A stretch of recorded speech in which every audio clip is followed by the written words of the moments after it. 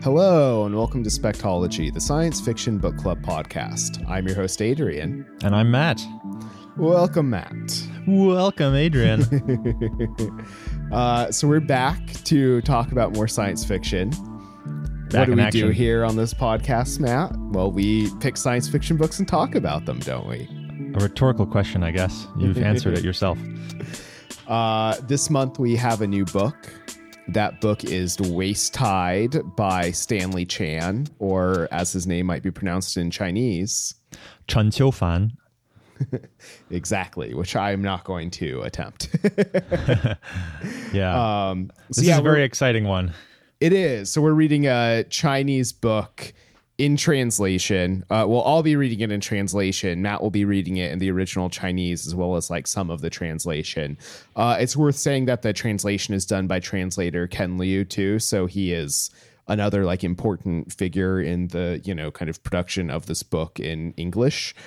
So Waist Tide, it's a brand new novel, Chinese novel. We've wanted to do something like a Chinese science fiction novel for a while. So I don't know. This is really exciting for me, Matt. I know it's exciting totally. for you too. I feel the same way. It's, China has been a big part of my life. Semi-disclosure. I used to live in China for a few years. I studied Chinese literature in university, and it's something that I like. I'm very interested in China, and I have been for a long time. So Chinese science fiction naturally combines a few of my interests, and it's very exciting to get to talk about it with you.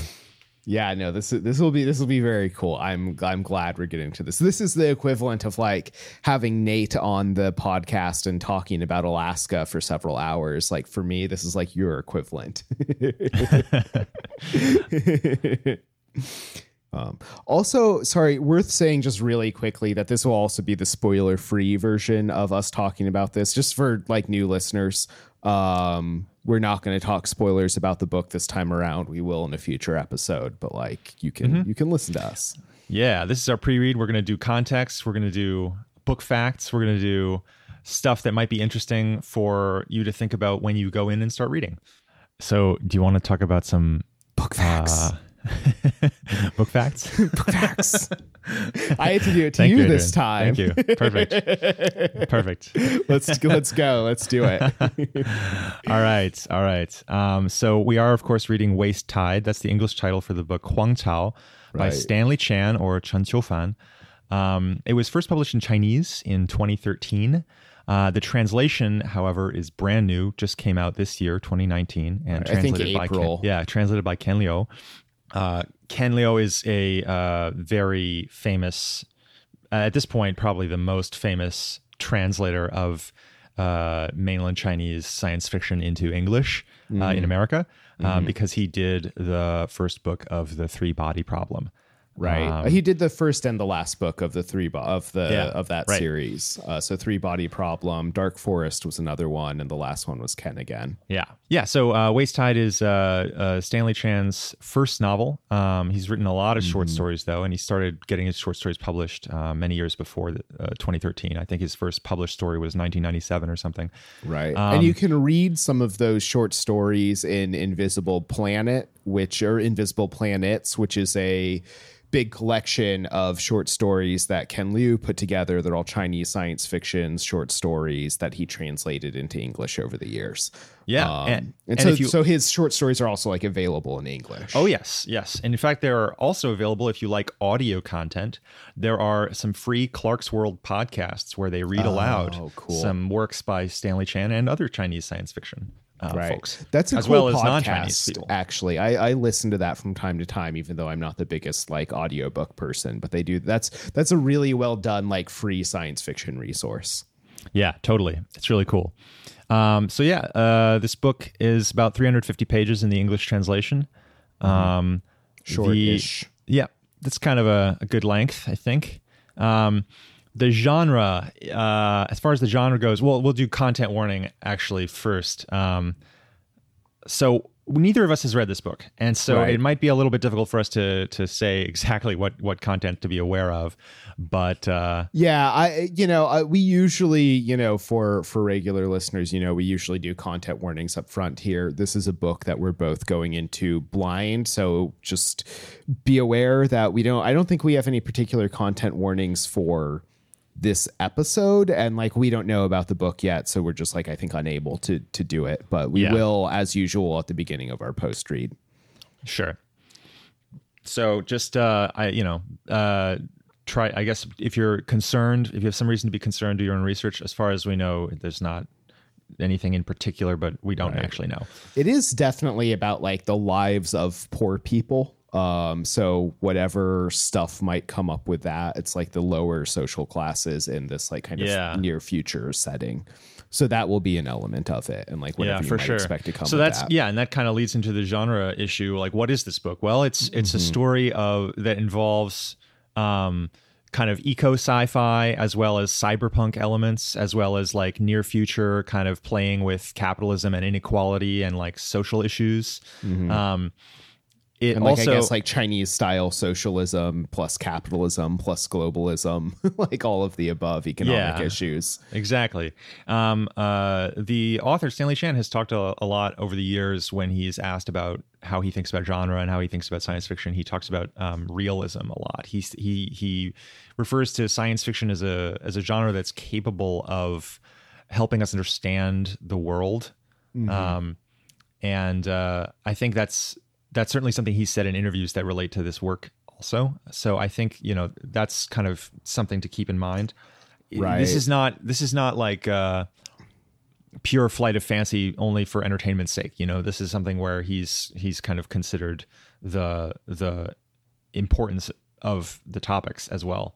Which is how he tends to write his science. I mean, I've only read his short stories, but I've read a number of them, and they all fit within that. There's also, we're going to be talking about this kind of critical essay written by a Chinese science fiction author about Chinese science fiction and particular subgenre of that fiction, which he labels as ultra unreal. And by that definition, I think Stanley's short stories in this novel, from what I can tell, definitely kind of fit into that. And we'll talk a little bit more about that, but I think that our listeners might well have read that before, because that's a somewhat, I don't know, when I think of Chinese science fiction and reading about it in English, that comes to mind, that critical essay in particular.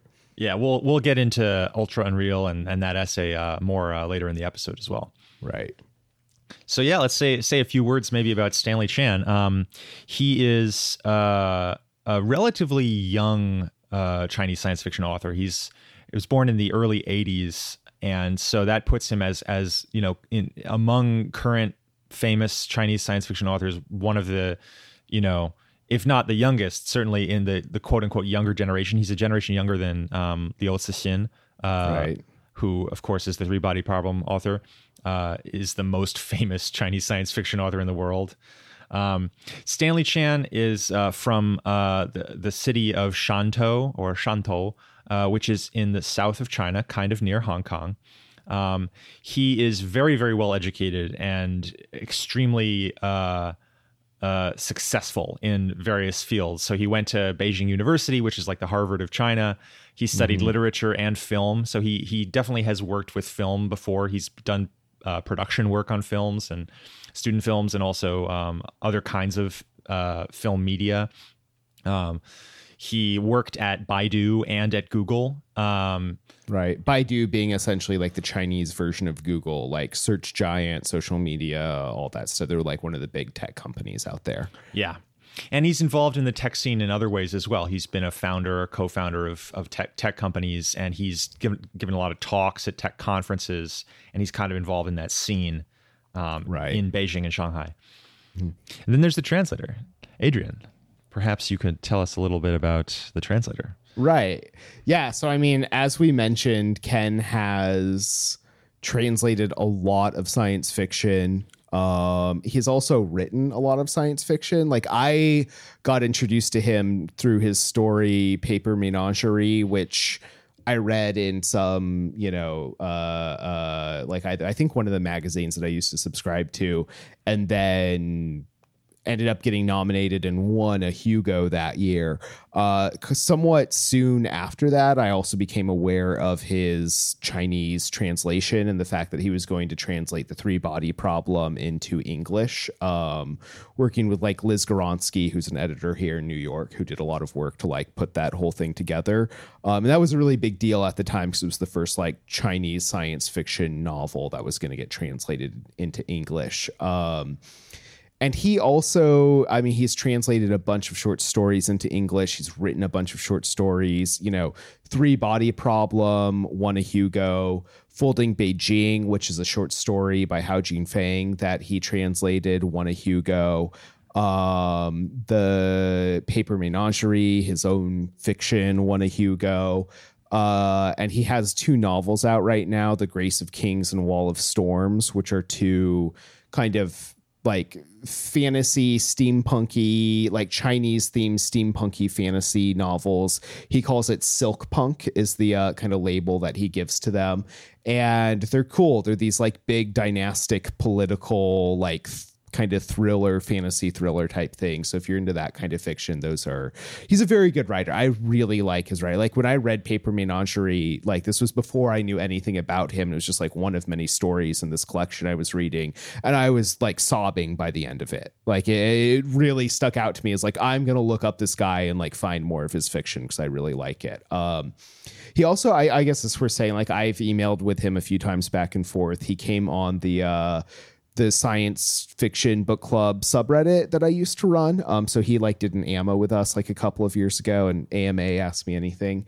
And he's just like a really friendly, great person. Like he does a lot of this work in the science fiction publishing world, and I think it's really cool. He seems like a really great guy from like the couple of times I've interacted with him, and I think that's worth calling out too, is at least like good people kind of in the mix here, and worth, I think, not just reading his translations and his critical essays too. Like we're going to be talking a little bit this Invisible Planets, which is this, Chinese science fiction anthology that he put out.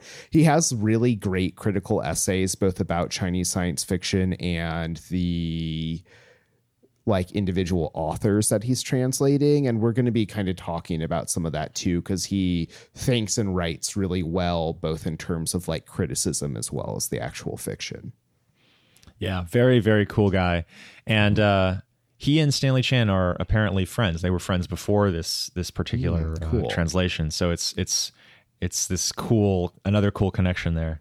Right. Also kind of cool. Stanley speaks English. And so like Matt, you gave me a podcast episode that he was on. We'll link that in the show notes. Like you can actually hear him speak on various podcasts and stuff about his own fiction too, which, as Ken pointed out to me when we were emailing, is like worth doing. Like, Ken's response was like, don't just listen to me, also listen to the like Chinese people who are writing this stuff and what they say about it. And so we'll link to some of that stuff as well. Definitely. Super cool. I love it. Cool. So why did we choose this book in particular, Matt? Well, why do Chinese? Yes. Why do Chinese science fiction is sort of an easy one, I guess. I've like already said, it's a confluence of a bunch of my interests. And also we like to, bring diverse types of books into this podcast if we can. And this is, an area of the world and a language that we haven't dealt with. Although we have read works by people like Ted Chiang who are of Chinese ancestry. That's very, it's a very different cultural context. He's an American. He grew up in America, and this is a book written by a man who grew up in China, and his first language is Chinese, and it's he's coming from a different right, and lives context. And works in China currently too. Yeah. So that's a relatively easy one, I think. But why this book in particular? Well, it's a new translation. It's just coming out. I think that's part of it. Another part of it is that the translation is by Ken Liu, who is somebody who we both have a lot of respect for. And another part of it is that, this is a book that deals with some themes and issues that are interesting to us more broadly and that we haven't covered as much. So it's going to deal with some ecological sci-fi stuff. which is a whole thing that we haven't really gotten into a lot on this pod. And that's exciting too. So what about you, Adrian? Are there particular reasons you're excited about it? Yeah, I mean, when we were discussing, we kind of started this off as like, let's talk about some Chinese science fiction. Which book should we talk about? And I think the elephant in the room is Three Body Problem. And, we didn't necessarily want to talk about that, both because it's very much the first novel in a series. It doesn't stand alone very well. And so given kind of the way we structure things, it doesn't work as well for us. But also, like, I read that, and frankly, I wasn't super into it. Like, I didn't love that novel, and I found it, like, in particular, like, kind of problematic in certain, like, not very interesting ways. So I was very excited to try to, like, read something else, and you and I talked about a couple of different novels, and this was the one that, at least to me, kind of popped up as, like, I've read Stanley's work before, and loved it. I've read Ken's work before, and it's really good. I think this is like maybe more kind of traditionally recognizably science fiction than some of the other, like, we brought up the Fat Years at one point, which is like, maybe more contemporary with a little bit of magical realism than like science fiction per se. Like, we'll talk more about genre, but like this seemed to kind of like check the most number of boxes, as well as being something like new that both of us get to like experience for the first time, which I find fun. Like, as we've gone along and done this podcast more and more, like, I think it's become more comfortable for like me and hopefully both of us to pick up books where we're like, well, neither of us has read it, but like, we think we can get a good sense that this will at least be interesting to talk about. It's a lot easier to do that now and a lot more fun to do that. Yeah, it's cool. Chinese science fiction is such a vast thing. It's not even one thing. Oh, totally. There's so many things that, like, if we started out thinking like, let's do a Chinese sci-fi book, there were so many directions we could have gone with that. Yeah, exactly. That, on some level, it's just kind of contingent on like what we feel like right now. And like, right. If we did this again, we would do a different thing. Well, and I think, you and I did talk about, like, this will not be the only Chinese science fiction book we ever read. Like, we had talked at one point about doing Invisible Planets, just because it's like, well, that's an interesting introduction to like all the different kinds of Chinese science fiction. So as we do more in the future, there'll be that kind of introduction. In the end, I'm glad we went with a novel, that there was this like novel that presented itself. But yeah, this is like not like our definitive take on Chinese science fiction so much as like, ooh, let's do this particular thing because it looks really cool. Totally. And the same stuff that applies to when we've done a Japanese science fiction book, or when we've done a science fiction book by an author from XYZ place.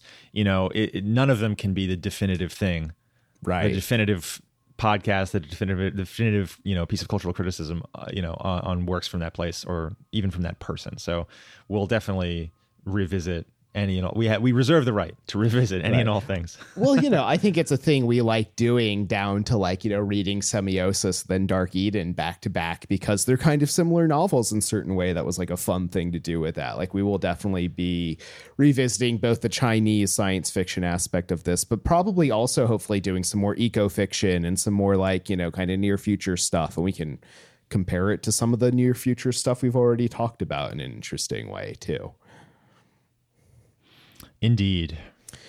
Cool, man. Well, so, I think one of the kind of like larger things we did want to talk about is maybe like a history of Chinese science fiction, which again, like, understanding that Chinese science fiction is not one monolithic thing, but also there is a particular history of like what as science fiction meant in China over the last 100 to 50 years.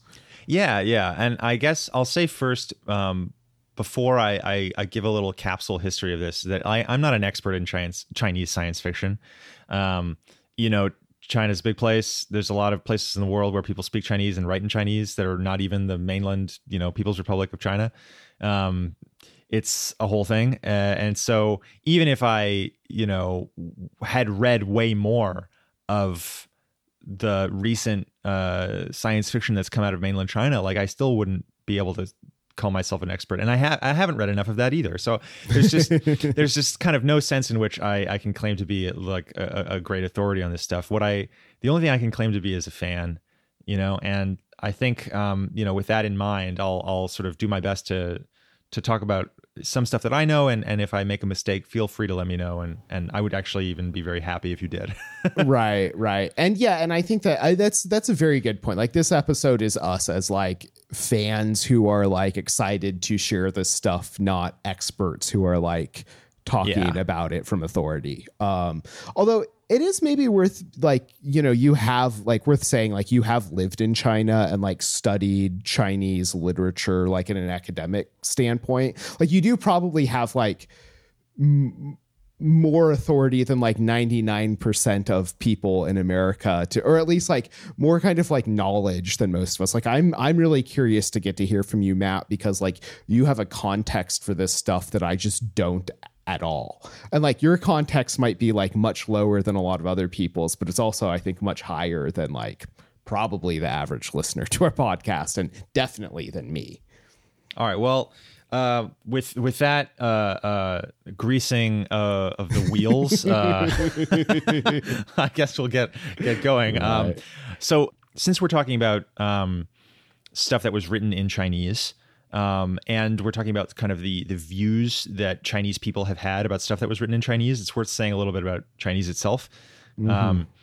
So there are a lot of things we could start saying, but there's two I think that are probably the most important. First is just names. This is like a basic thing, but Chinese names are written family name first, then personal name. Sometimes in America, you will see that like done in different ways. Sometimes you'll see it done with family name first. Sometimes you won't. That kind of gets confusing, but the way that they always do it in China is they always write their family name first. So Stanley Chan in Chinese is Chen Qiufan. So the Chun is the Chan. That's the family name that comes first in Chinese. And like, as an English speaker who like, I can't do the tones, I can't do all of the Chinese consonants in particular because they have some just like consonants we don't have in English in particular. Like, how would I pronounce his name in sort of like English without it totally fucking it up? Yeah, you could say Chun Chiu Fan or Fan. Chun Chiu Fan. Or Chun Chiu Fan. Cool. Something like that. Fan. That's obviously like a thick American accent, but like that's, totally. That's more accurate, Right. And like, and that's, I'm never going to get better than a thick American accent, especially for this podcast. So, Yeah, totally. And then, for comparison, Ken Liu, that last name, Liu, it's usually, you could say it like that, Liu. And another one that people might be familiar with is the author of The Three-Body Problem. His name, you could say like Liu Cixin. That's like Cixin. Yeah. Right. Yeah, because I've always said that like Cixin Liu, which is, now that I say that, sounds terribly awful. Yeah. Also, speaking of, I mean, like, we're saying Liu. Say that again for me. Sorry. Liu Cixin, that one. Cixin. Yeah. So we're saying Liu Cixin. That is one place where, like, sometimes some of his translations will have his family name first and other translations will have his personal name first. Like, the novels have the personal name first, whereas like a lot of the short stories, like in Clarkesworld, you pointed out, are Liu Cixin. So yeah, I guess this is just like, kind of, I mean, this is where translation is imperfect, right? Like, there's like, totally. Do you translate the intent? Do you transliterate? Do you translate like, and even do you use like the way that you write these in English letters? Like, we don't have English letters for all the sounds made in Chinese, and there are like different orthographies for representing Chinese sounds in English. And the ones we choose to use aren't necessarily designed to be like easiest for Americans to look at it and be like, this is what this sounds like. Like, that's not necessarily the goal of the, orthographies that we use. Yeah, that's very true. In fact, this is like a kind of a total aside, but it's a random interesting factoid. Pinyin is the name of the official romanization system for rendering Chinese into the Latin alphabet that is used by the government of the People's Republic of China. Pinyin is based in part on Cyrillic, which is hilarious. That makes a lot of sense, though. Yeah, right. And as soon as if you know anything about Cyrillic, you'll know perhaps that the ZH is a J sound. Right. Yeah, and that's how Pinyin works too. That's just a random. I say in part because it is only in part. There are other things about Pinyin that are nothing to do with Cyrillic, but that's a historical contingency that comes from the fact that the USSR and the People's Republic of China had a very close working relationship at every level of government in the 1950s. Because of that, that's when Pinyin was developed, and that's why it was developed in that particular way for that particular letter combination. That's just a random fact. Right. Well, no, and that's perfect. And like Pinyin is what is still used for, names like Liu Cixin. And that is going to, constantly trip me up because I'm going to see the X there and not an SH and like have a hard time remembering how to actually speak it.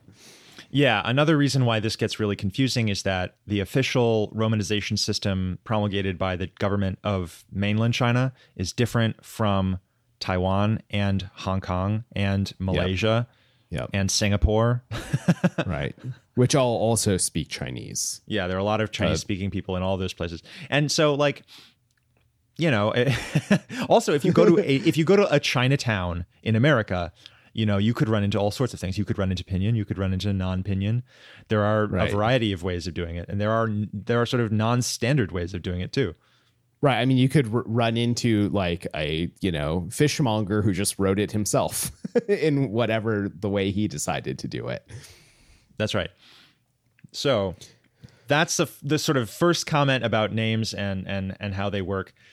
The second comment I will make. And through this podcast, like we'll do our best to sort of like both have Matt speak the name in actual Chinese since he speaks Chinese, and then also give me a like, how would I say it in like, butchering it as least possible in kind of English Chinese. Yeah. Yeah. And if you have any questions, just let us know. Or, corrections or comments of any kind. So the other comment that I wanted to make about Chinese as a language is that it's not one language. And this is a whole big topic, but just to kind of introduce this idea, if you're not familiar with it, there are a lot of dialects of Chinese that are referred to typically by government sources as dialects, but may be very different from standard Mandarin, which is the Chinese that's used on the news and by the government in mainland China. Cantonese, for example, you may have heard of. Cantonese is sometimes referred to as a dialect of Chinese. Cantonese is at least as different from Mandarin as Spanish is from French. Maybe much more different, actually. Interesting.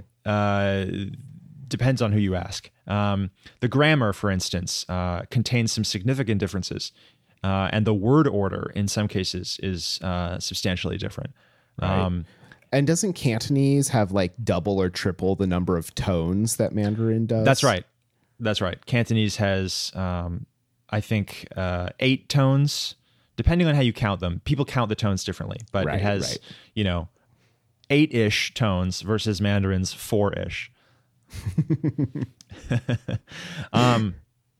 That is only one. There are 56 officially recognized minority ethnic groups in China, each of which has at least one officially recognized language, and many of which have more than one. Right. Wow. And among those languages, there may also be dialects. So within standard Mandarin, there are dialects that may contain different words and very different usages and all kinds of things. So, it's just important like Shanghai is going to have a different accent than Beijing is going to, I assume. Oh, that's certainly true, but that's not even what I'm talking about. Shanghai, certainly there's a Shanghainese accent. There's also a dialect called Shanghainese, which is Shanghainese is as different from Cantonese and Mandarin as Cantonese and Mandarin are from each other. Mm-hmm. It's actually like a different It's another different language. Yeah, it's a whole different like family of Chinese, actually. It's the or subfamily. But anyway, there is also, however, there are usages in like sort of the area in among people who live around the Yangtze River Delta area where Shanghai is. There are quirks of how they speak Mandarin that might be slightly different from people who live around Beijing or from people who live around Chengdu and Sichuan, or, you know, Right. It's important to remember that China's really, really big and there are a lot of people there, and every single individual place in China has an incredibly long history. Right. And that all contributes to making the language situation pretty complicated. Not only is all of what I just said the case, and that's part of the complexity of Chinese, there's also the age of Chinese. And the fact that the writing system is relatively unchanged. It is obviously not totally unchanged, but it's relatively unchanged over most of the course of recorded Chinese history. And that means that like Chinese kids in school learn how to read things that were written, 1,000 years ago, 2,000 years ago, something like that. And so that means when you're writing Chinese, you have choices to make about how old and what version of like classical or ancient Chinese you want to use to insert into your writing in different ways, in different contexts, for different effects.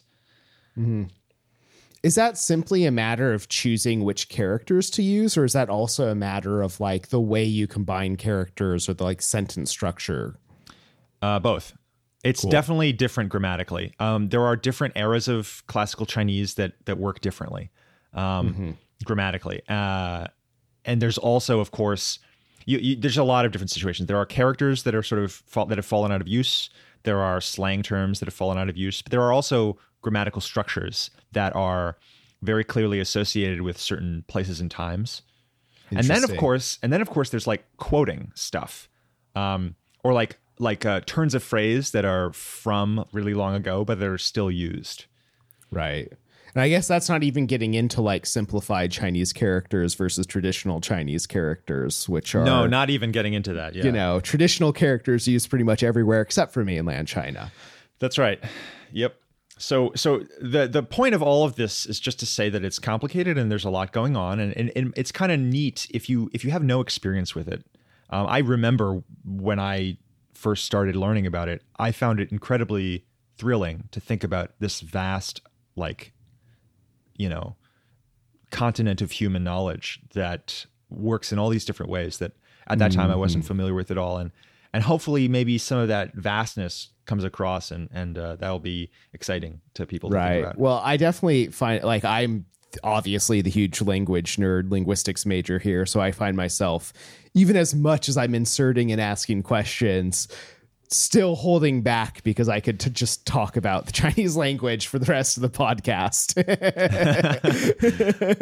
Totally. Yeah, no, for sure. Mean, I will say, like, the way that I tend to think about it is that, like, China itself as a country is essentially like as large and diverse as Europe is. And like it is. Similar number of people, similar number of ethnic groups, similar number of like, internal divisions. It's just that it is a single nation state and Europe is many. But that I find that very useful, just like whenever I start thinking about like Chinese X or Chinese Y, to then translate that into my head as European X or European Y and like see how ridiculous or not that statement is. It's an easy kind of gut check for myself to be like, am I being absurd? Because saying something like, European science fiction is like, okay, sure, maybe there's something that means, or like European literature. Like there's something that European literature means, but it's a lot of different things within that. Like the European language. Like, would I say that? No. Right. Yeah, no, it is kind of like that. Obviously, European languages have a lot in common with each other. Right. But it's also true that you've got like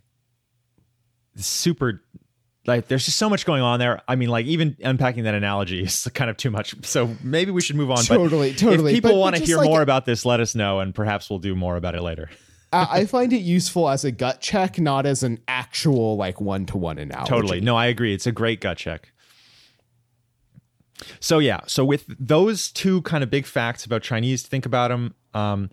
I'll just do a really, really quick history of science fiction in China. So what does that even mean? Okay, so the Chinese word that today, so obviously there are stories that were written in Chinese that may be like sort of comparable to, you know, if you think about the like prehistory of science fiction in the West. You know, you've got all the things I love to talk about, the, you know, Orlando Furiosos, the like old, Greek stories about wanderers and travelers, you know, whatever, all that sort of stuff, all has analogs in Chinese. But if we think about modern science fiction as starting somewhere in the 19th century and having a more particular set of associations with it, or at least having a closer set of lineages associated with it, that stuff came to China in the late 19th century. So the late 19th century is the first time in China where you start getting some of the early European sci-fi works, stuff by Jules Verne, Frankenstein, and Mary Shelley. That stuff starts getting translated a little bit at the very end of the 19th century. Interesting. That's cool. Yes. And the reason, the important thing here is the reason why it was getting translated was because it was considered part and parcel of European culture, of the European culture that was so powerful. And the people who were doing the translating were reform-minded intellectuals like Liang Qichao and Kang Youwei, who are, you don't need to forget the names, it doesn't matter. They're people who were interested in modernizing China. And they saw this type of story that the Europeans seemed to like as being part of this broader European culture that they wanted to import so that they could use it to make China more powerful and modern. That's fascinating. So they're essentially seeing this like kind of like proto science fiction and saying like, oh, this is part of what modernism is. This is the ideology of modernism. And if we want to also like engage in modernism, we should understand this ideology to some degree. Yeah. Now it's important to note these people I mentioned, these reform-minded intellectuals of this period, they didn't like mostly translate science fiction. Mostly they translated other stuff. They were translating like, you know, European philosophers and historians and scientific tracts and, you know, everything under the sun. And as part of this broader project of them like trying to translate a lot of stuff, you know, Jules Verne is a famous French man who sells lots of books. Okay, like I'll find a story and read it and see if I like it. And if I like it, I'll translate it. That kind of thing. Yeah. It's also maybe worth noting that at this point in European history, you know, science fiction didn't, the genre distinctions that we're familiar with today didn't quite exist. So it was still a little bit of a different thing. But anyway. So yeah, then, that's why I say proto. Yeah, totally. So then, you know, one of the big moments in the history of Chinese literature is what's called the May 4th movement. May 4th, 1919. This is it probably sounds like a bunch of mumbo jumbo that your history professor wants you to memorize that doesn't actually matter. But I assure you, it's a very big deal. That's the moment, not that day in particular, but the kind of activities, the cultural activities and the cultural ferment that happened around it that eventually all got put together and labeled the May 4th movement. That's the moment in Chinese history when people started actually producing literature in the vernacular. Oh, okay. The fascinating thing about the early translations of Chinese science fiction was that they were done in classical Chinese, which at the time was a language that like only a tiny percentage of the population was trained to read. And so there's this, it's like a totally different scenario. You know, you're taking something like Jules Verne, which is designed to be popular. Right. You know, and you're translating it into a language that almost nobody can read. I mean, it's like translating it into Latin or something like that. Yeah. Like liturgical Latin. Yeah. Yeah. And so like even somebody who's very famous in Chinese literature as a reformer and somebody who was affiliated with the May 4th movement very, very closely as the author Lu Xun, who, you know, if you know only one modern like 20th century Chinese author, he's the one that you should look into. He's an incredibly fascinating and interesting guy who's written a lot of stuff that's been translated into English. There are some really good Penguin editions of some of his essays and some of his short stories that we can link to if you're interested. Yeah, we'll link to him in the show notes for sure and call it out. He translated a bunch of Jules Verne as well. He actually did a lot more translating of Jules Verne than those other guys I mentioned in the early years of the 20th century. But even he did it in classical Chinese before the May 4th movement. It was only then that people started actually producing a bunch of literature in like the Chinese that people actually spoke in the street. That's fascinating.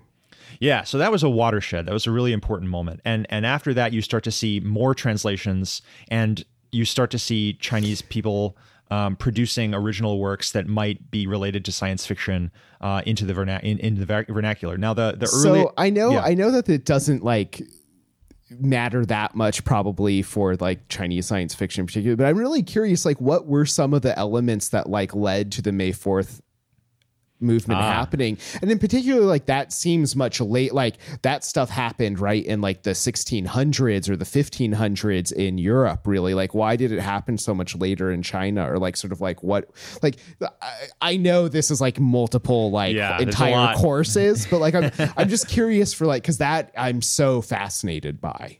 Right. Well, okay. So, which question? All right, I'll just deal with the May 4th movement. We'll leave the rest to the side. That's fine. That's fine. So the May 4th movement, the proximate cause was the Treaty of Versailles that ended World War I. Okay. And the reason why that was a big deal in China was because the Treaty of Versailles, China was technically on the Allied side, along with Japan, as actually. And there were a number of Chinese people who went to Europe to serve as like in like logistics brigades, digging ditches, doing sort of manual labor and stuff like that in France. What? I never knew that. Yeah, it's not super well known in the West, but it is known in China. There were a lot of, and you know among the people who were there were some people who, you know, like this was one of the first opportunities for some Chinese people to like see Europe and then come back. So it's like a particularly interesting moment for that reason. But anyway, so unfortunately for China, the Chinese government at this time, there's so many things to explain here. So the Chinese government, there was a revolution called the Xinhai Revolution in 1911 that toppled the Qing dynasty and ended the imperial era in Chinese history. And theoretically replaced the imperial dynasty with a republic. In practice, what it actually happened was that a bunch of warlords took over different parts of China. There was a sort of nominal republican government, but it didn't really have any power whatsoever. And by 1919, it was really, it was everybody knew it was powerless. It was just this sort of fig leaf thing. And so the government of China there was no government of China really. And China was a very, very weak state at this point. It was effectively a failed state. And, you know, individual areas might have a strong, like sort of regional, like military leader who kind of ran the show in that area at this point. But you know, in general, it was a failed state basically. And other countries were taking advantage of this. This was a period of time when, you know, European countries had like pieces of China that they controlled, that they had extra legal rights on. So, you know, Hong Kong was a British colony, but so were lots of other areas. And there were chunks of, you know, cities that were like legal concessions to foreign governments. Right. Including the American big one government. I guess I know about is like Shanghai. There's a big French quarter there, right? Yeah, but there were also other quarters in Shanghai for other foreign governments, including the American government. And the American government had a military base in Tianjin. And you know, I mean, there's all kinds of pieces of China that were run by foreign governments. So China was on the winning side of World War I, and they kind of expected that they would get something out of that. But what happened instead was that they got totally screwed.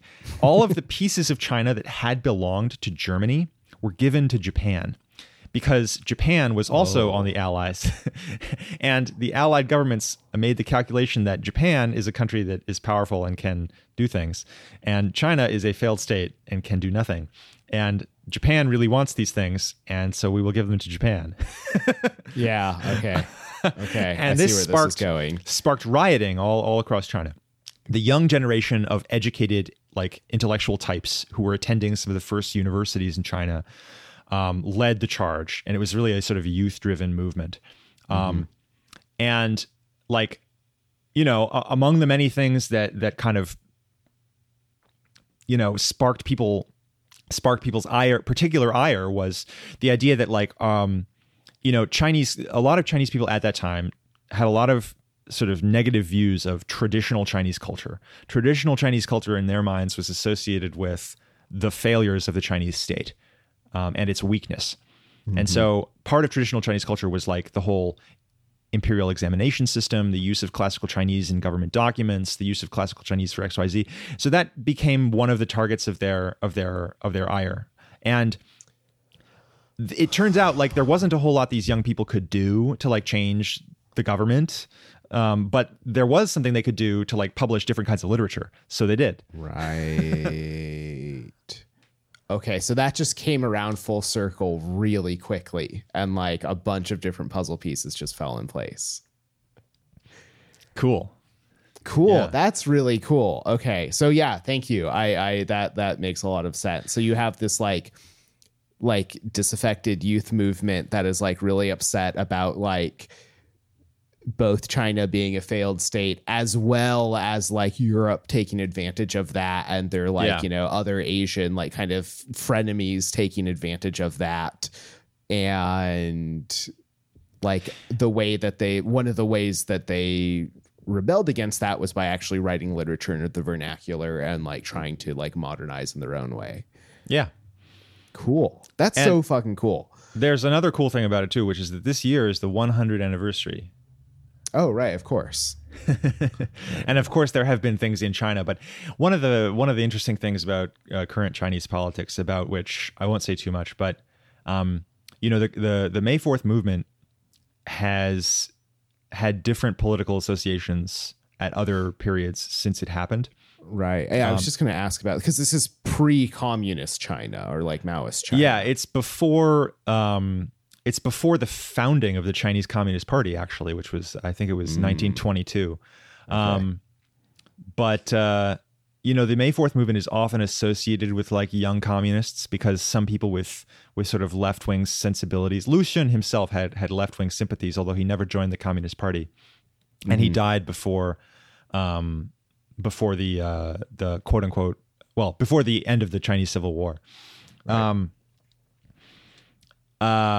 You know, the May 4th movement, because of those affiliations with some of those people, is often associated with the sort of rising group of young left-wing Chinese people.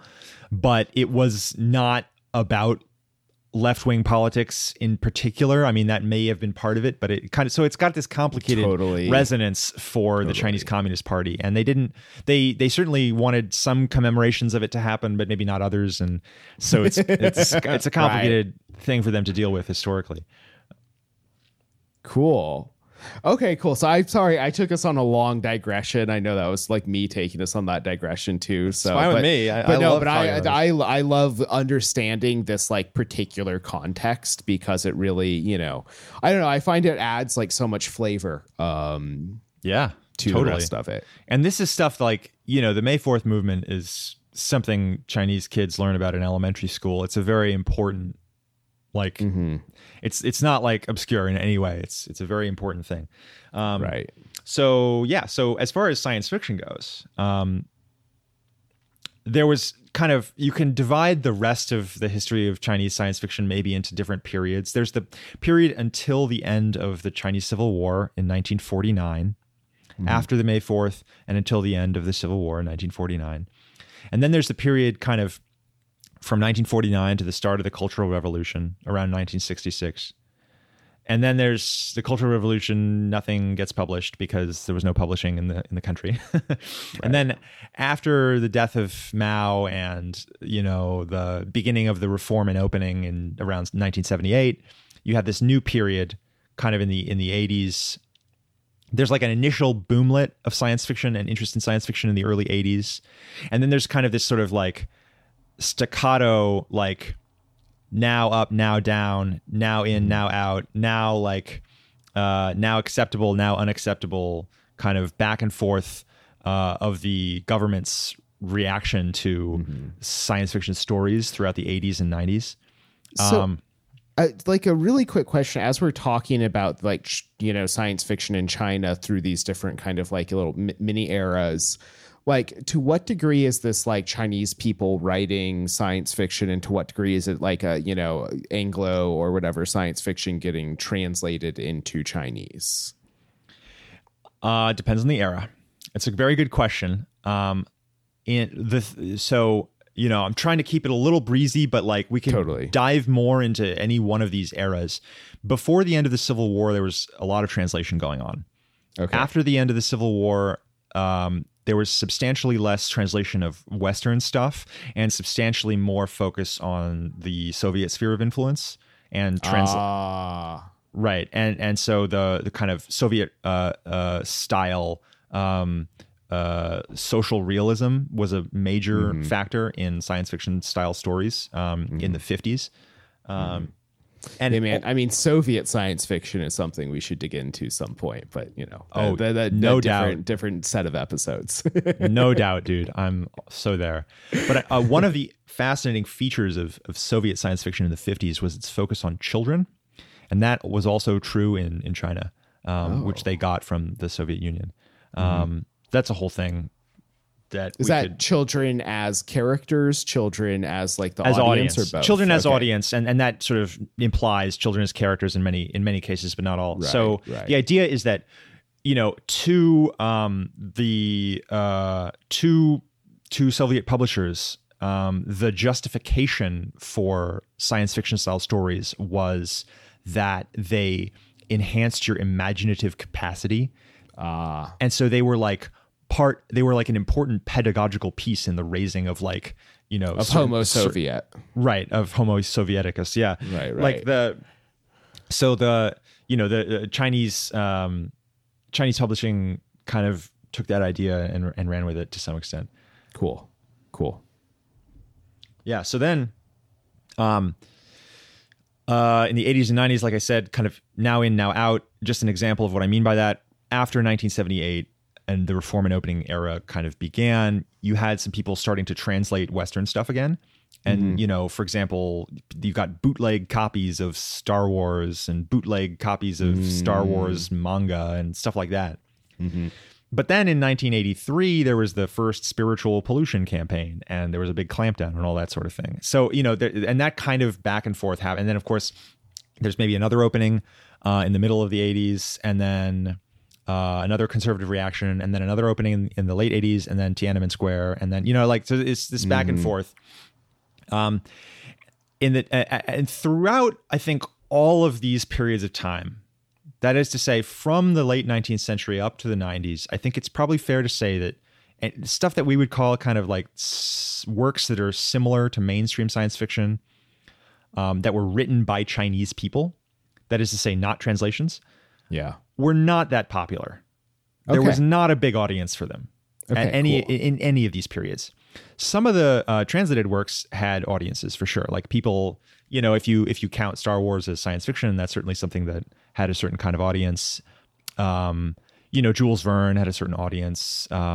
Magical realism, including stuff like Borges, got big in the 80s and became part of like university curriculums. That's interesting, especially given some of the like, kind of communist undertones of a lot of that, given like South American left-wing politics. Totally. Right.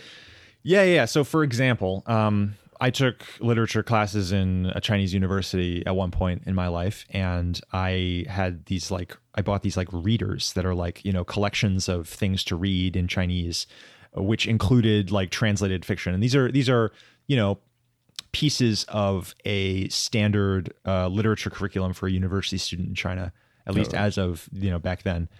And, there were stories by Borges, there were stories by Mark Twain, stuff like that, O. Henry, there's certainly things that are at least adjacent to science fiction, even if you don't think like A Connecticut Yankee in King Arthur's Court counts as sci-fi, which I get.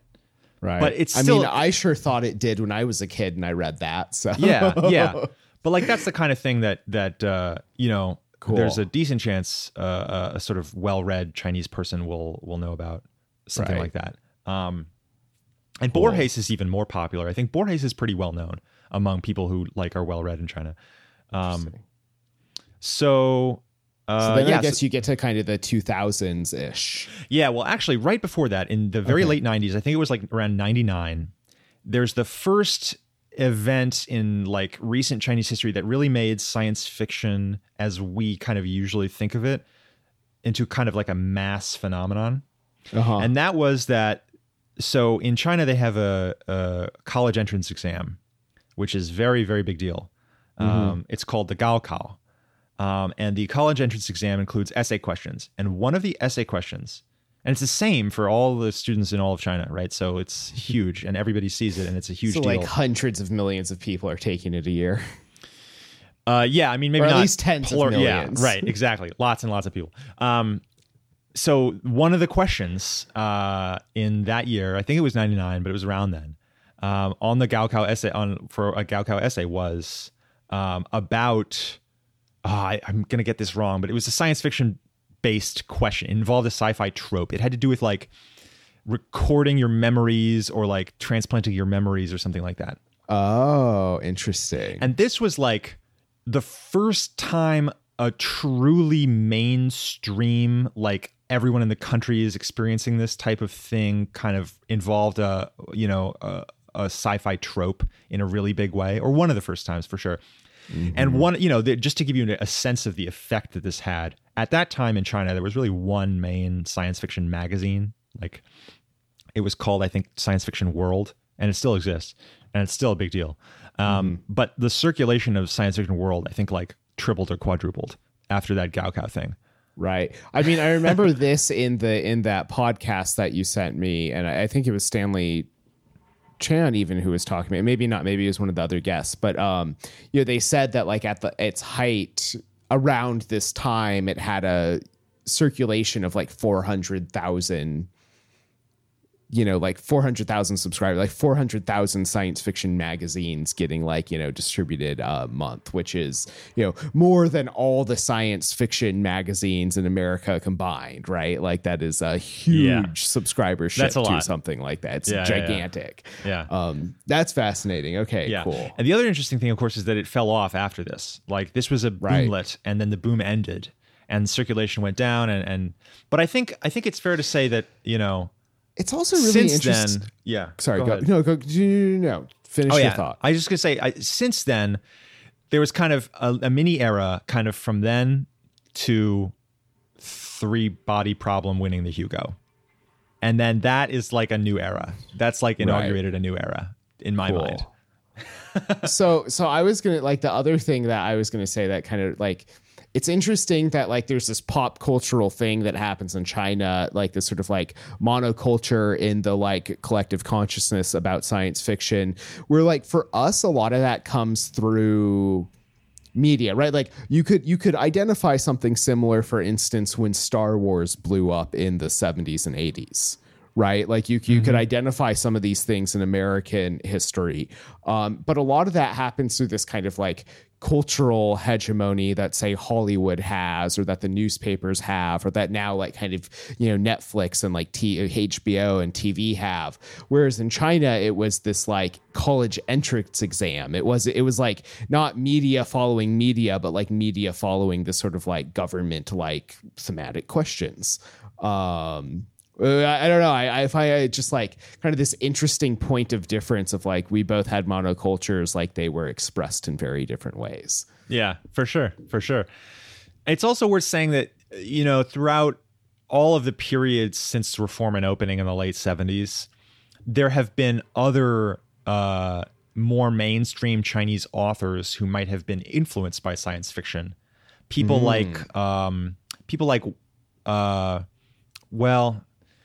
depending on who you're talking about,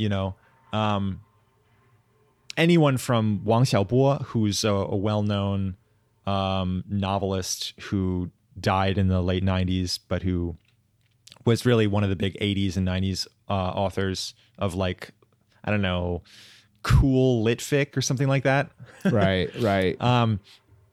anyone from him to like maybe like a Wang Shuo, who's a hooligan writer, so called, of the 80s. Hooligan writer. Yeah, he wrote a lot of like dirty, gritty, realistic young people having sex and real arguments type of fiction. Oh, so and like getting into gutter trouble. punk fiction. Right. Yeah, a lot of gutter punk Fucking stuff cool. in the 80s. That's so awesome. Oh yeah, I mean these are just there's China's a big place. Oh, I'm just totally. naming Yeah. like the most famous people, there are plenty of Right. others. Or even somebody like, in the middle of the 20th century, somebody like Lao She. Lao She is a very famous like one of the greats, one of the like 6 great 20th century Chinese authors or whatever. He wrote a novel that you could basically call science fiction that I haven't read, but it's about like a planet of cats or something. I'm not actually sure exactly what it's about, but I've heard people call it science fiction, and that was in the 40s. So it's like there's just like you get anywhere, there's a thing where people who maybe aren't traditionally considered sci-fi authors are also writing stuff that kind of is sci-fi.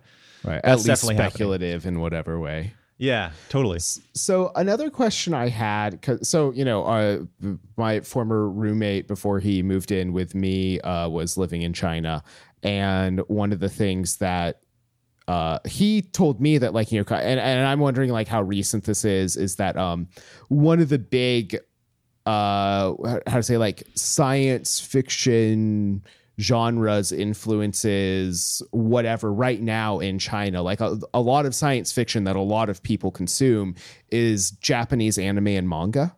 Like it's hugely popular in China. And I'm just kind of curious how like that fits in, especially in this sort of like, 2000s to three body problem to now kind of like eras. Oh yeah, I mean Japan's cultural influence in China has been very big, and that actually goes back to the late 70s, early 80s.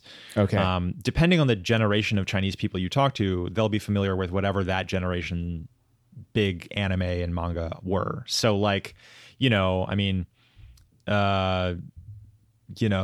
Astro Boy is known. Dragon Ball is known. Gundam. I'm naming animes. Right. That are also manga. There are a whole lot. Like that's all stuff from the 80s. But then the 90s, Neon Genesis Evangelion is known. I mean, like there's all kinds of stuff from Japan that has had a big impact on China as well. And that's definitely worth reminding people of, because of course, I mean, every time you go to another culture, if you want to see what the world looks like from that culture,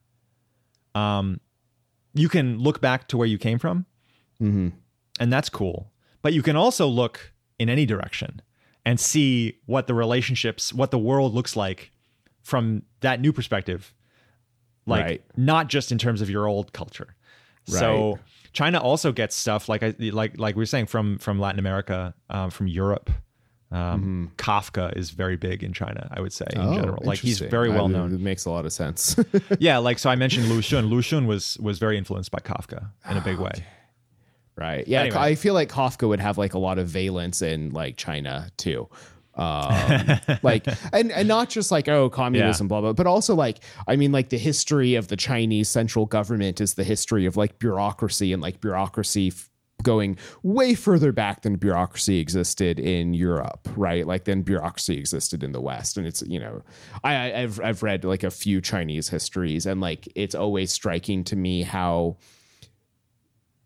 like the way that communication technology feels so much more modern in China, even in like the 1300s, than it did in like Europe at the time. Because everyone's writing to each other. The entire bureaucratic system is based on like writing letters to each other, keeping track of things, having essentially spreadsheets. I always find that really fascinating. But yeah, also too, to this point of like, as we think about like, science fiction in China, I think it's worth, it's like, yeah, we talk about, American science fiction in translation, but also you have this Japanese science fiction in translation, which is itself communicating with like, American science fiction and European science fiction. And it's like, these things are not like one-way streets, nor are they like, like direct pathways. Like you might get ideas kind of coming in very different ways. Oh, so true. I think it's a terrific point, bringing up Japan. It's awesome.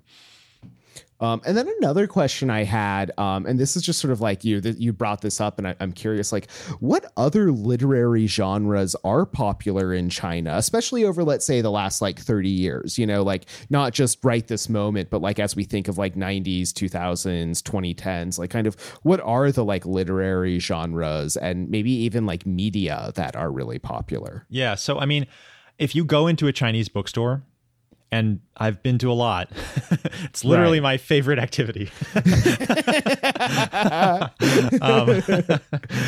If you go to a Chinese bookstore, they have all the same sections. There are a couple of sections that they have that are a little bit, if you translate them directly, there's not a direct analog. Right. But mostly they have all the same sections. There's books about current events, there's books about politics, there's books about history, there's novels, there's translated novels, there's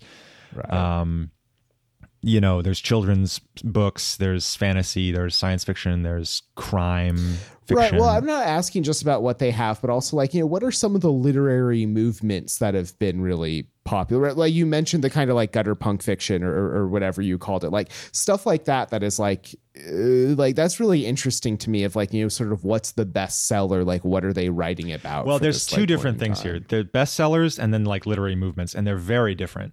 Okay, cool. The gutter punk stuff was not like the best selling stuff of the 80s as far as I know. And the other thing to remember is that like there's not good, if you think there's bad publishing data in America, get ready for some bad publishing data. Because like there's just, for all the 80s and the 90s and the aughts, there was just like a huge amount of pirating of everything all the time. Oh, right. And before there was the internet, there were people would exchange these like there were different types of like audio cassettes and CDs that people would exchange. Mm-hmm. Before that, there were like, laser discs and records and stuff. Mm-hmm. When I was first in China, it was still the era of CDs and like, you could get anything.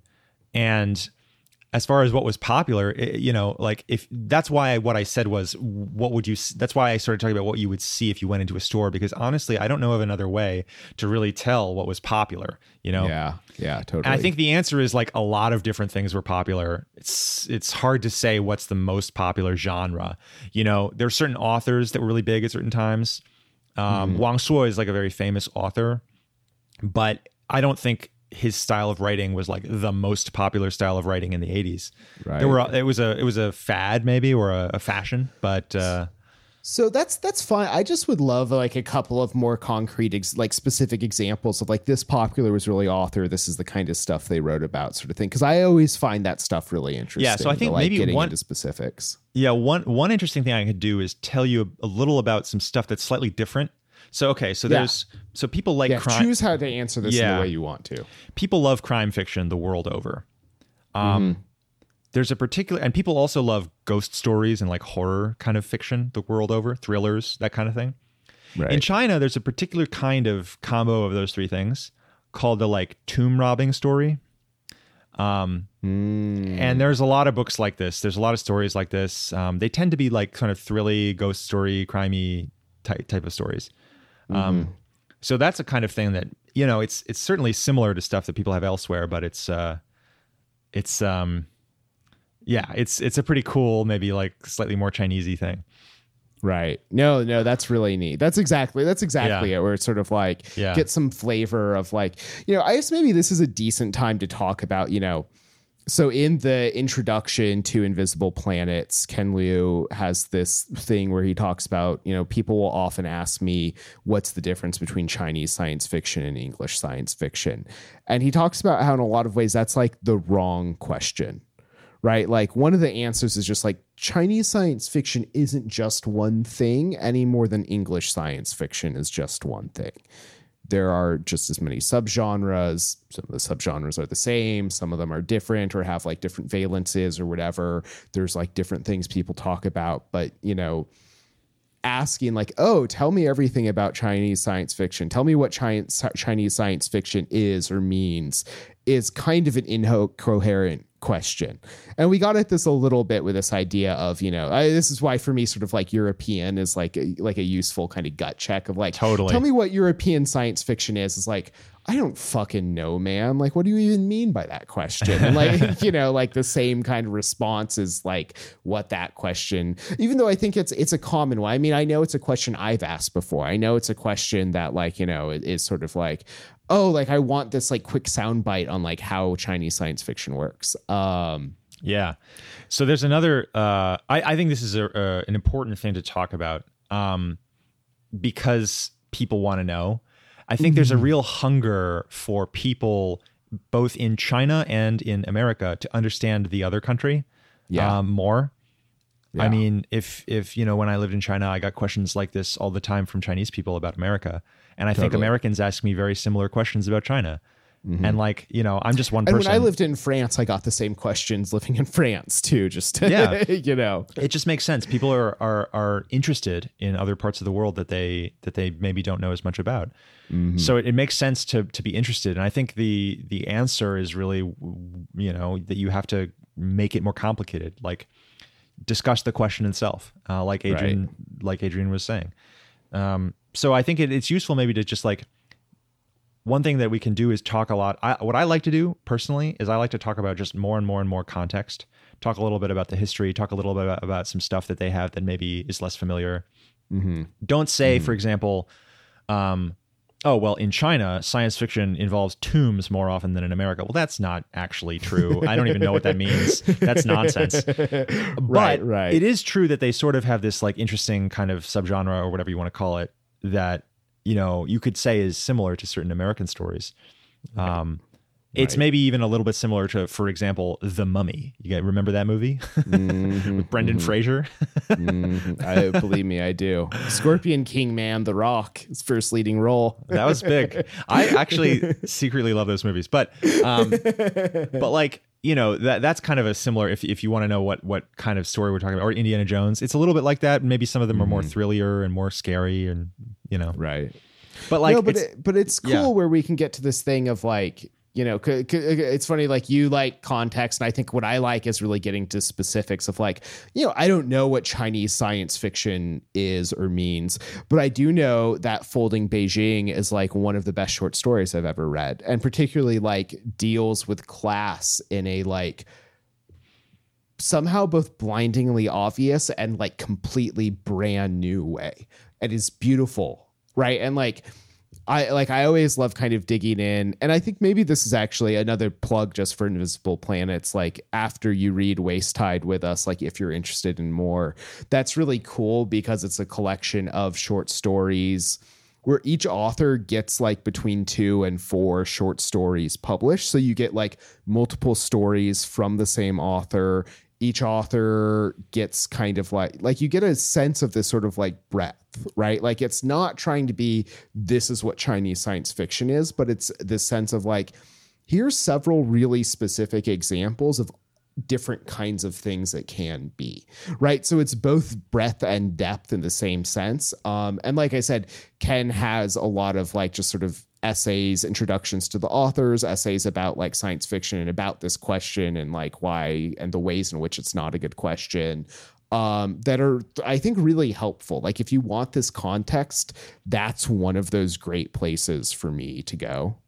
I think that's really true. I second that. I have not read that whole book, but I've read a bunch of the stories in it. Mm-hmm. And it's a good collection. It's really interesting to me to think of, because like, I think he does a really good job. Ken Liu does a really good job of picking some stuff to have people start with. Yeah. Because it's so difficult to try to imagine condensing. Like you can't condense it. There's too much. It doesn't condense. Mm-hmm. It's irreducible. One of the interesting things also to think about is maybe what sort of things did Ken Liu not put into that book? That book is a great place to start. What are the things that are hard to show Americans? And I think the most difficult thing to show Americans is internet fiction. If you are familiar with the world of fandom or the worlds, the multiverse of fandoms that exists in English on the internet. Like the AO3 kind of stuff. Exactly. Everything from AO3 to like, Archive of your Tumblr, to your Tumblrs and your whatever, like the whole vast universe of fanfic, but also just people like geeking out about stuff they love. Right. That same kind of thing exists in China, but the volume of it is correspondingly larger because there are that many more Chinese people. Right. So if you think, oh man, so there are like 4 times more Chinese people than there are Americans. exactly. So like there's a huge amount of original fiction, a lot of which is properly classified as science fiction. I mean, like it's just using the same tropes. Maybe there's clones, maybe there's time travel, maybe there's robots, maybe there's spaceships, whatever. Like whatever you want. It's being written on the Chinese internet somewhere and published for free on somebody's, on a BBS or on Weixin or wherever. There's a thousand places people publish things on the internet, and one of the things that happens, just like what's it called? The 50 Shades. 50 Shades, yeah, just like 50 Shades of Grey became this like actual big Hollywood thing. There are Chinese stories that are published first online for free that eventually get published and become popular in traditional publishing circles. So like all that stuff is going on too. And that's really difficult to share with people who don't read Chinese because there's just too much of it to translate. Like, right. There's so much of it and it changes so fast and it's all based on these like sort of quick, transient online social interactions that people have. So that's something that maybe it's cool to know exists, and there's just and it's just cool to be aware that the what you're seeing is the tiniest sliver of what's out there.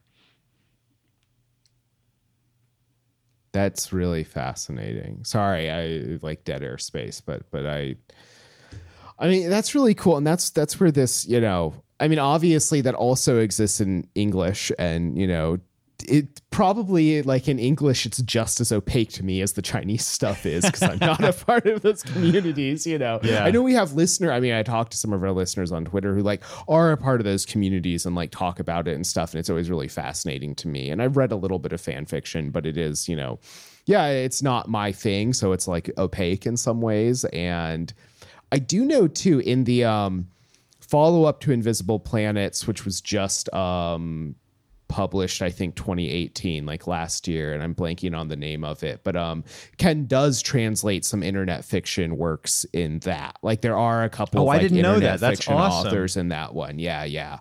That's great. So that's cool too. Like it's a blind or not a blind spot necessarily, but it was a thing he talks about a little bit in the Invisible Planets essay of like he knows that exists and he's not doing it on purpose. Yeah, I mean it's just difficult, right? And so he tries to get into that a little bit in the follow up, which is cool.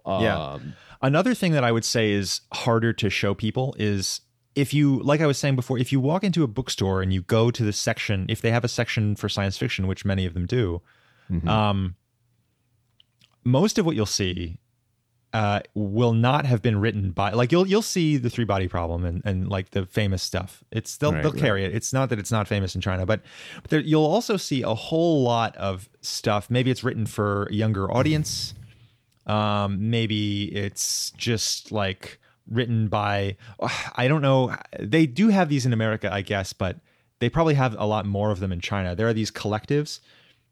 If you imagine like James Patterson, like he doesn't actually write all of the books. It's like James Patterson with so-and-so and the so-and-so actually wrote the thing. Tom Clancy, et cetera. They have a lot of those type of workshop style combo authors situations in China. Interesting. So you'll see a lot, like if you just go into a bookstore and look at the sci-fi, you'll see a lot of these like sort of like lower quality churned out like workshop sci-fi books that are almost like pulps.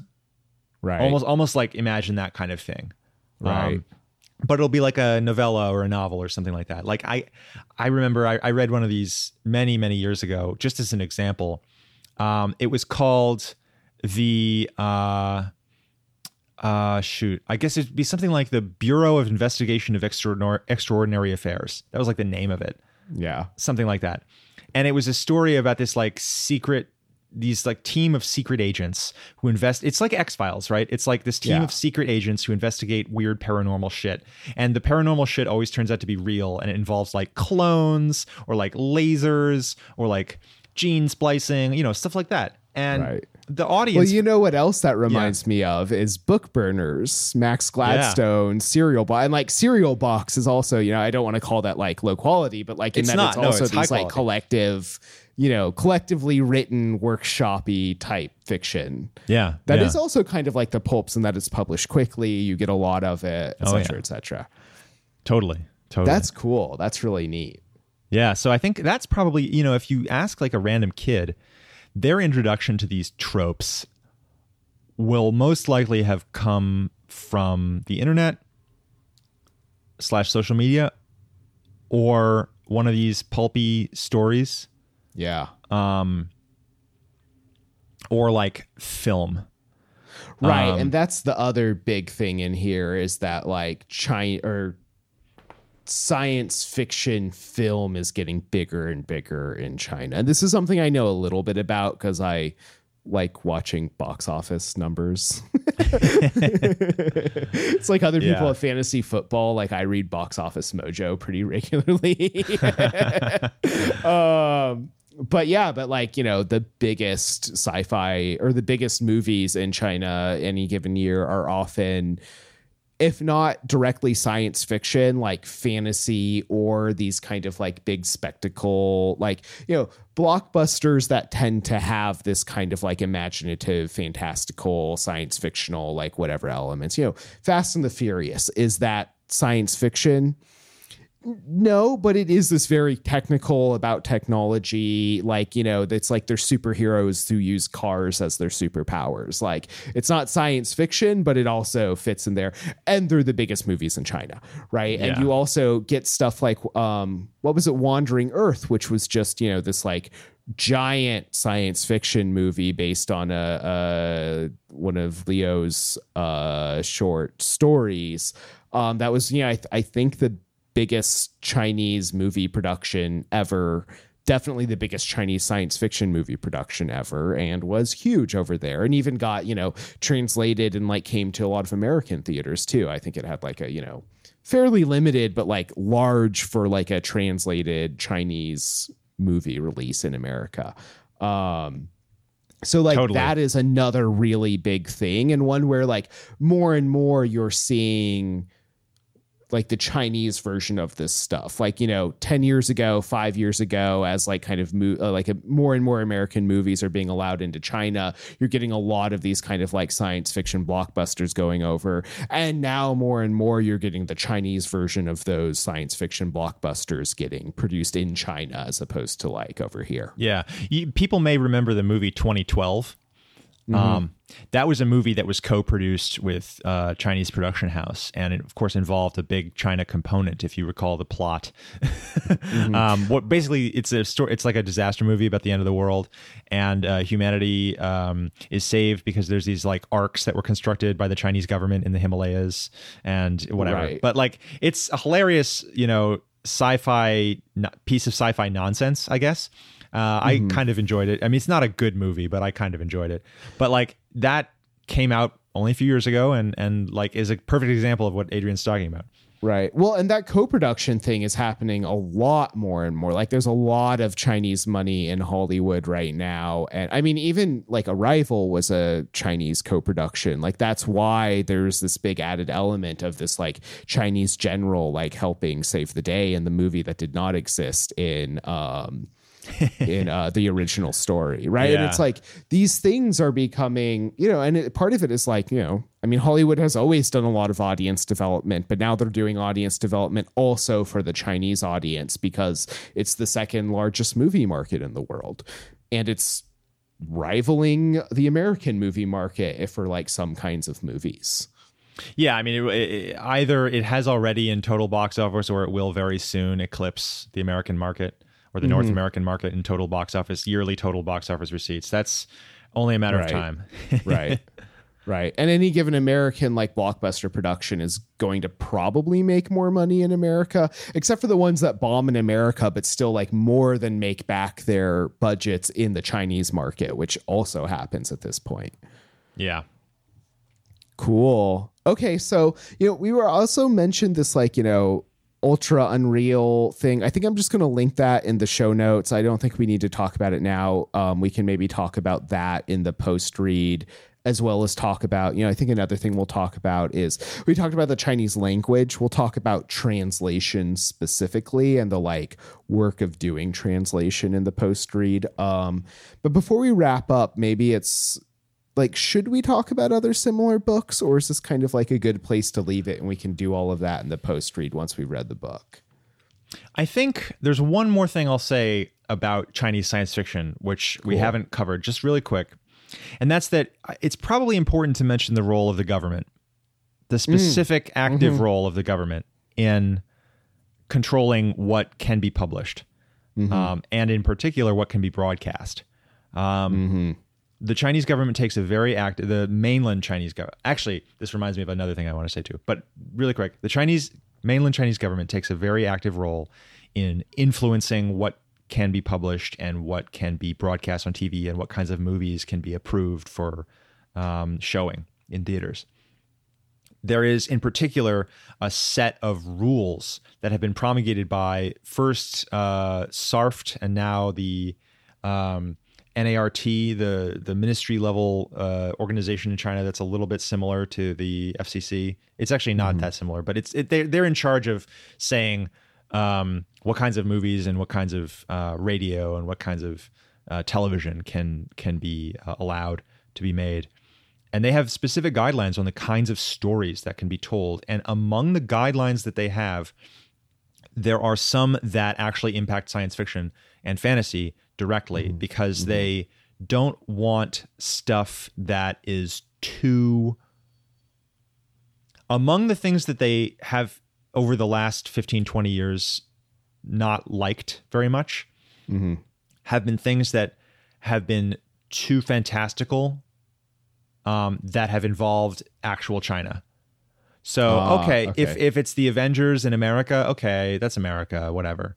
But you don't really see a lot of superheroes in China. Right. And there are some particular things that this is particularly noticeable when there are certain TV shows that have become popular, that have been canceled, not because they were not popular, but because they were too popular. There are a couple of sci-fi tropes that have in particular attracted the attention of the government. The attention and ire of the government. Yeah. Time travel is actually one of them. Oh, fascinating. Yeah. So you will notice that there, with a couple of exceptions, and the main exception is actually Hong Kong. There's a famous time travel novel that was made into a time travel TV show in Hong Kong a few years ago that was really, really popular. But like in general, time travel is not considered like something that you can make TV about or movies if it's about time travel in China. And the typical reason for this is that like in so many sci-fi time travel stories, there's an element of social criticism attached to the like going to the different time. Right. You know, that's like such a common thing. Right. And they're concerned about that specifically, and so they don't like time travel. That's just an example. There are other things they don't like too. Right. But like there was this TV show I remember that used to air when I lived there that I thought was bizarre and cool, that involved people from the modern day going back to the Tang Dynasty. And then it was almost like Doctor Who. Imagine Doctor Who. Like there was a lot of traveling between different dynasties and going to the future, and like people from the future coming to the past to try to save the future and all kinds of crazy nonsense. And it got canceled because it was too, like, it was particularly popular among children because it was so ridiculous, and they thought it was too popular. Yeah. Yeah, I guess there's I get like I wonder if there's also for the time travel in particular some element of like, you know, historical materialism, having this like, well, there's a way that history is supposed to go, and like getting into any like changing history or like making it better in the past to make it better in the like any of those tropes. Like I can totally see why an authoritarian government would find those kind of tropes like very dangerous. That philosophical objection that you bring up is totally fascinating, but I think it's probably not super philosophical for them, and probably more like, I would love to do a whole podcast on that idea, but I think for them it's probably mostly just that they're they're concerned about their monopoly on political power and Totally. Well, yeah, and I mean it ties into that of like, if you can go into the past and change things that make the present different, then like that tends to lend itself to social commentary. I can see why that would be dangerous. That's really fascinating. Yeah. So the big picture is that it comes back to this essay I read once by Wang Xiaobo, who's an author I mentioned earlier, who's one of the best known cool litfic authors of the last like 40 years. He died in the late 90s. Before he died, he was asked at one point about his views on Chinese science fiction, and he wrote an essay answering the question, why doesn't China have science fiction? Right. That was the question. Now, of course, I would disagree with that question, but he answered that question by putting forth a few different ideas.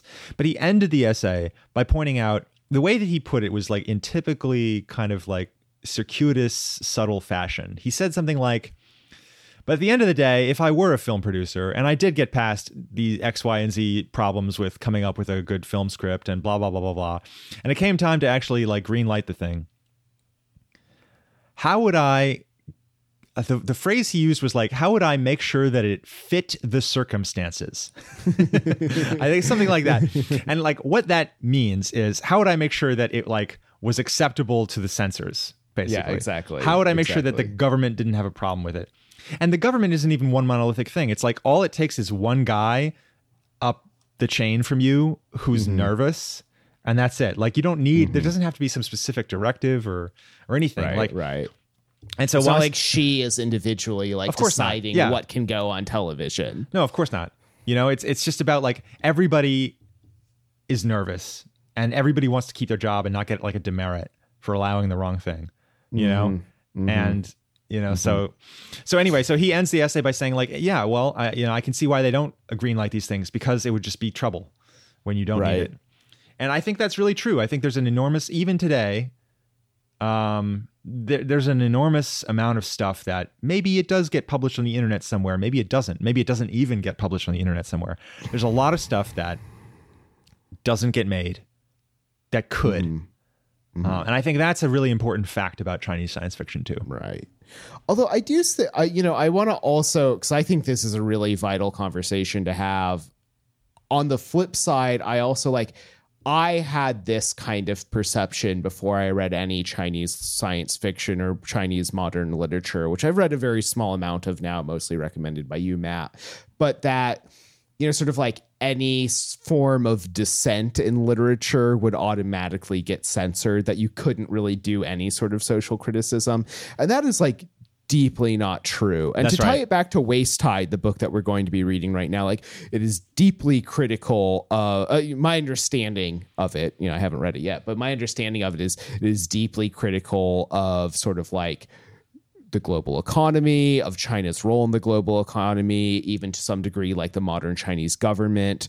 The three body problem has like large sections of it that are these like kind of like, it's almost just like historical fiction about the Cultural Revolution. And it is incredibly critical of the Cultural Revolution. Like it is not it's like you can actually be critical of Chinese history, of like the communist, maybe not the Communist Party more broadly or like Mao specifically, but you can actually, like, there is room for some dissent. There is room for dissent in literature. There is room for criticism in literature, for also just like larger criticism in the sense of like asking what was good and what wasn't, or of like presenting stories that are uncomfortable. Like, I don't want to make it like, I think it's so easy for people to go to this place of like, oh, modern China is like Soviet Russia and you can't say anything bad about anyone or you'll get like disappeared or whatever. And it's like, that's not true. Like there are problems. It is an authoritarian state,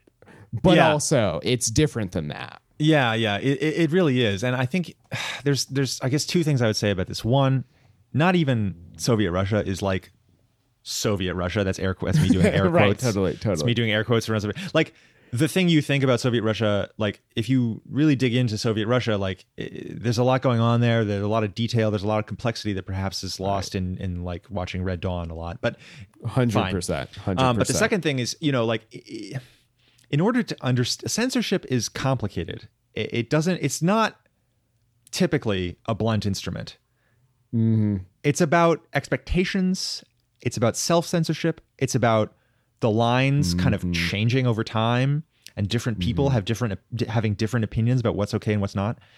Understanding how censorship works requires understanding a lot of detail about the particular cultural context that it's taking place in. I would say that there's a lot of censorship in China, but it's hard to sum up in a soundbite how it works exactly. Totally. Yeah. And I guess I just want to use my examples. Like, I had this kind of ignorant view that, like, you know, social criticism isn't acceptable in Chinese literature, because it is true that some artists, literary figures, like, are even today persecuted, run out of China, whatever, for their views. That does happen. But that's not to say that social commentary isn't allowed. Like, those are two actually different extremes. That's right. So yeah, with that, I think I've exhausted all the things I wanted to say in my quote unquote brief introduction to Chinese science fiction. This is so cool. How do you feel about it, Adrian? I'm stoked. I'm really excited to read this. You know, we talked about this novel much less than we normally do in a typical pre-read. Part of that, again, we haven't either of us read it in particular, what we're both excited about. But I think that, like, I'm really excited to come back to it, having read this particular novel and getting to talk about, like, okay, now that we've read this, how does this relate to it? How does it change some of our ideas? How does the May 4th movement relate to waste time? I mean, I think that's like, I think these. Right. I mean, obviously that's absurd, but also no. That's like an essay topic from like a class. That's like, how does the May 4th movement relate to Chinese science fiction? Is absolutely like the sort of thing that would be like, you know, right. That's your essay. But also that to me is interesting. I mean, that's why I like writing those essays. That's why I do this dumb podcast. So I'm stoked. I really appreciate, you know, I mean, literally in this conversation, I've learned a ton.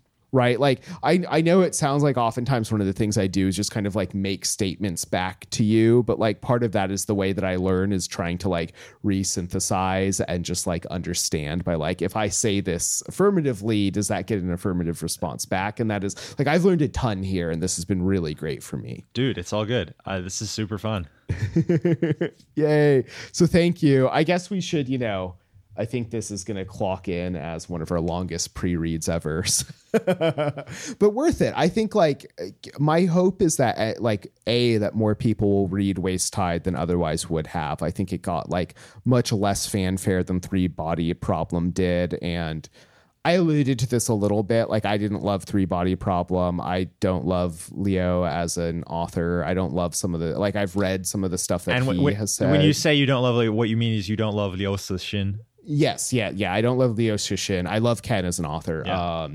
But like, he, you know, Cixin, I don't know. I've read some of the stuff that he's written. I've read some of the stuff that he's like said and written about science fiction, and I tend to like deeply disagree with it. I think in particular, he's kind of a misogynist, and it really comes out in his fiction and his writing. I don't love that.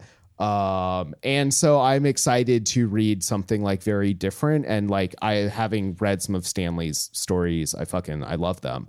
And, you know, I hope that Stanley, if he hears this or whatever, doesn't take this as like me, you know, like comparing authors to each other. Like, I always feel like they feel very bad about that. But yeah, I'm stoked about this. I think it's going to be really cool. And I'm, you know, looking forward to getting to read something very new for me in like a lot of different ways, from like eco sci-fi to like kind of near future, which we haven't done a lot of, to obviously Chinese science fiction.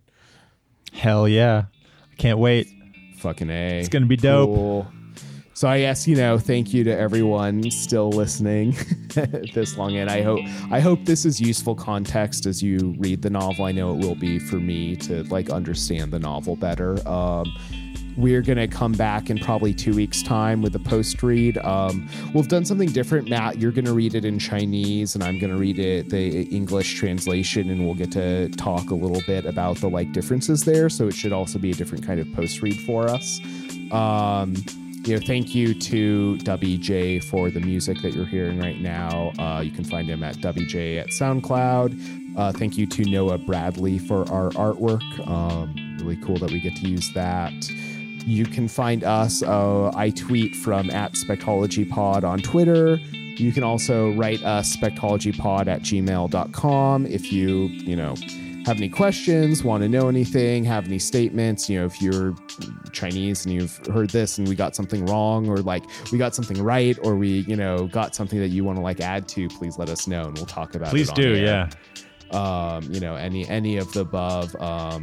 And we'll be back soon here. Hopefully, I don't know how much bonus content we'll have in September. This is our sort of like more off month usually. So yeah, we'll be back with the post read, and I'm really looking forward to it.